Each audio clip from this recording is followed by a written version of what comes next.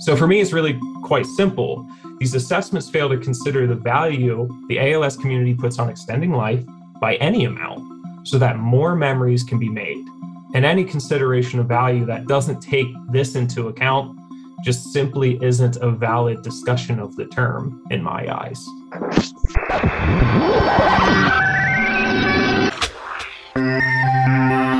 Hello, everyone, and welcome to Connecting ALS. I am your host, Jeremy Holden.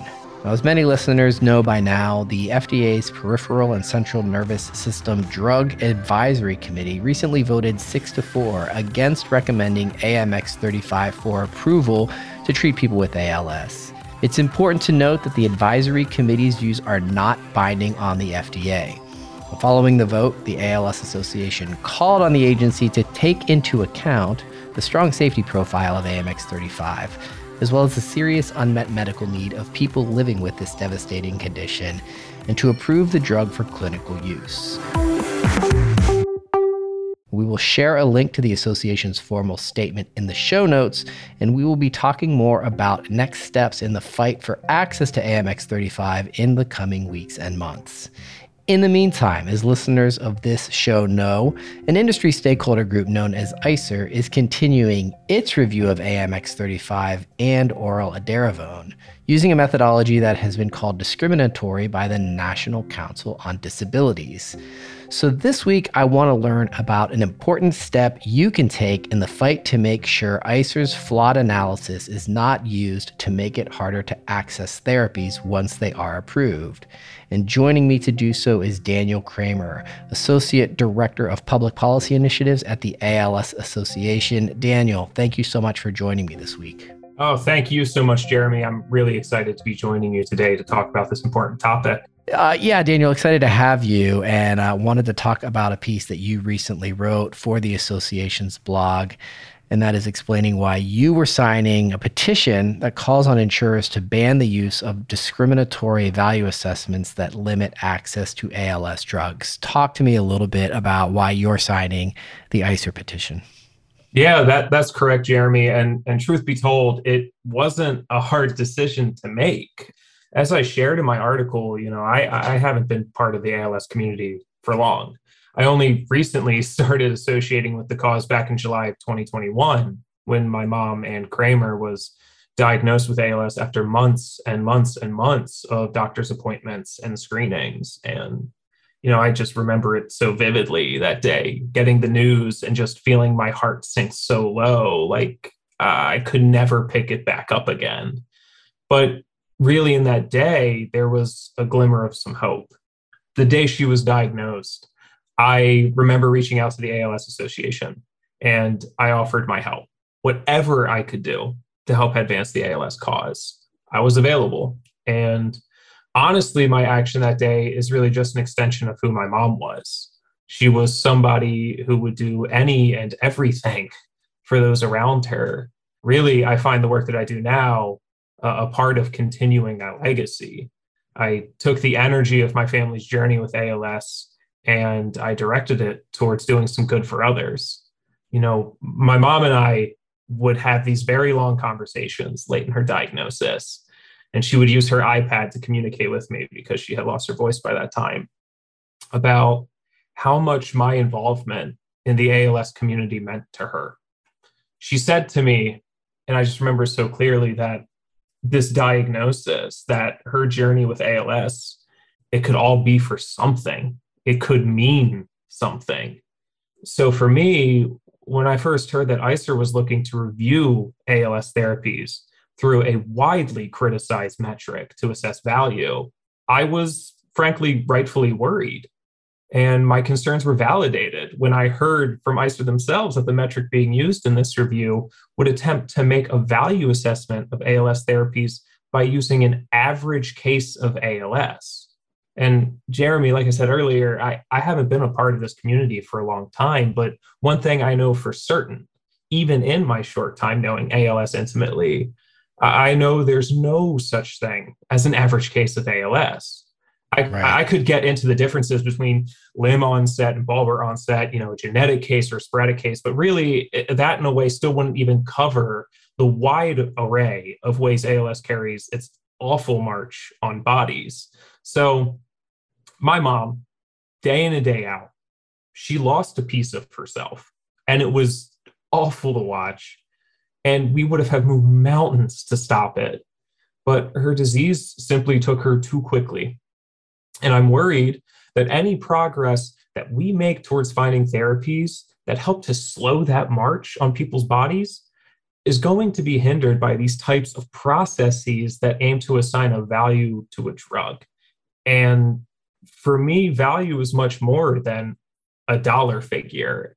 And moreover, the concept of value changes from person to person. My mom had a concept of value for her life, and it was directly tied to her ability to be there for her family, to be there as family members went through the hardest times in their lives. And the truth of the matter is, you can't value the life of the linchpin of a family through a metric like this. And ultimately, these metrics miss the mark. So for me, it's really quite simple.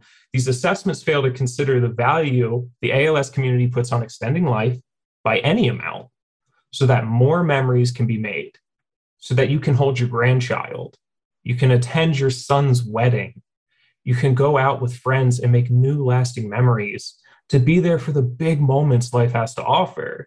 And any consideration of value that doesn't take this into account just simply isn't a valid discussion of the term in my eyes. It's a really powerful piece that you posted, Daniel, and I thank you for sharing your story both on the blog and here with us today. And we'll share a link to that in the show notes so folks can dig a little bit deeper. You know, it strikes me listening to you talk about the different ways individuals value life and the moments that each person values.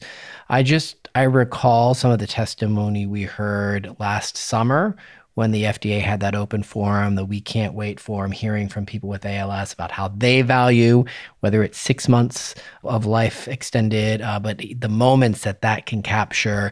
And it strikes me as a very powerful message that should resonate with people when we think about who gets to assign value to life. Well, I think the answer to that, Jeremy, is it's really on us to determine that value. It's on us as those who have experienced ALS firsthand.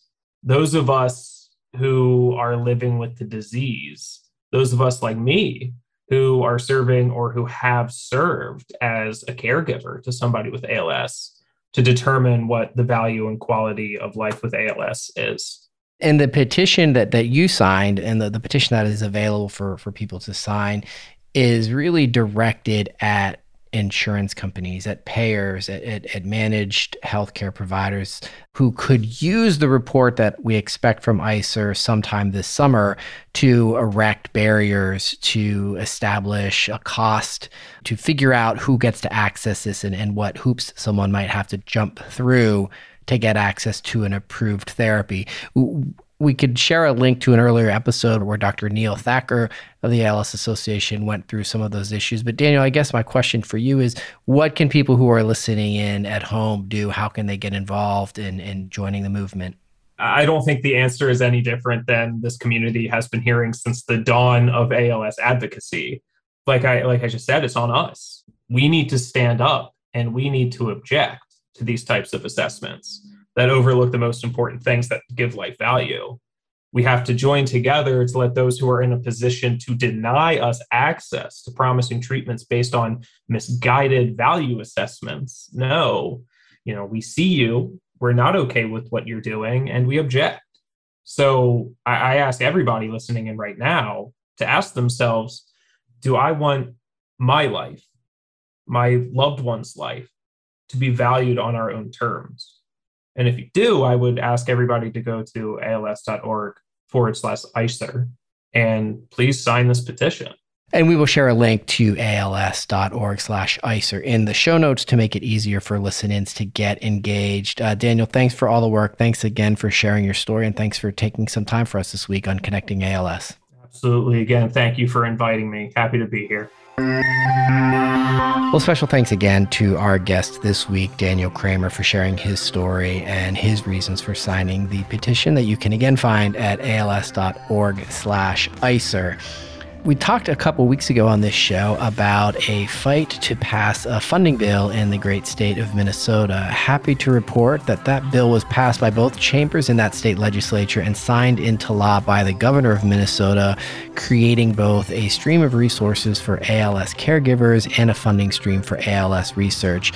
Really hoping that that is a sign of things to come as more states get involved in the fight against ALS.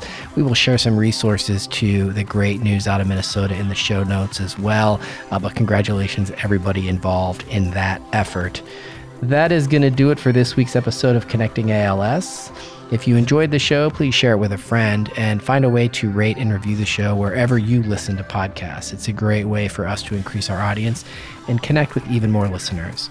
Our production partner for this series is Citizen Racecar. Post-production by Garrett Tiedemann. Production management by Gabriella Montequin. Supervised by David Hoffman. That's going to do it for this week. Thanks for tuning in. We'll connect with you again soon.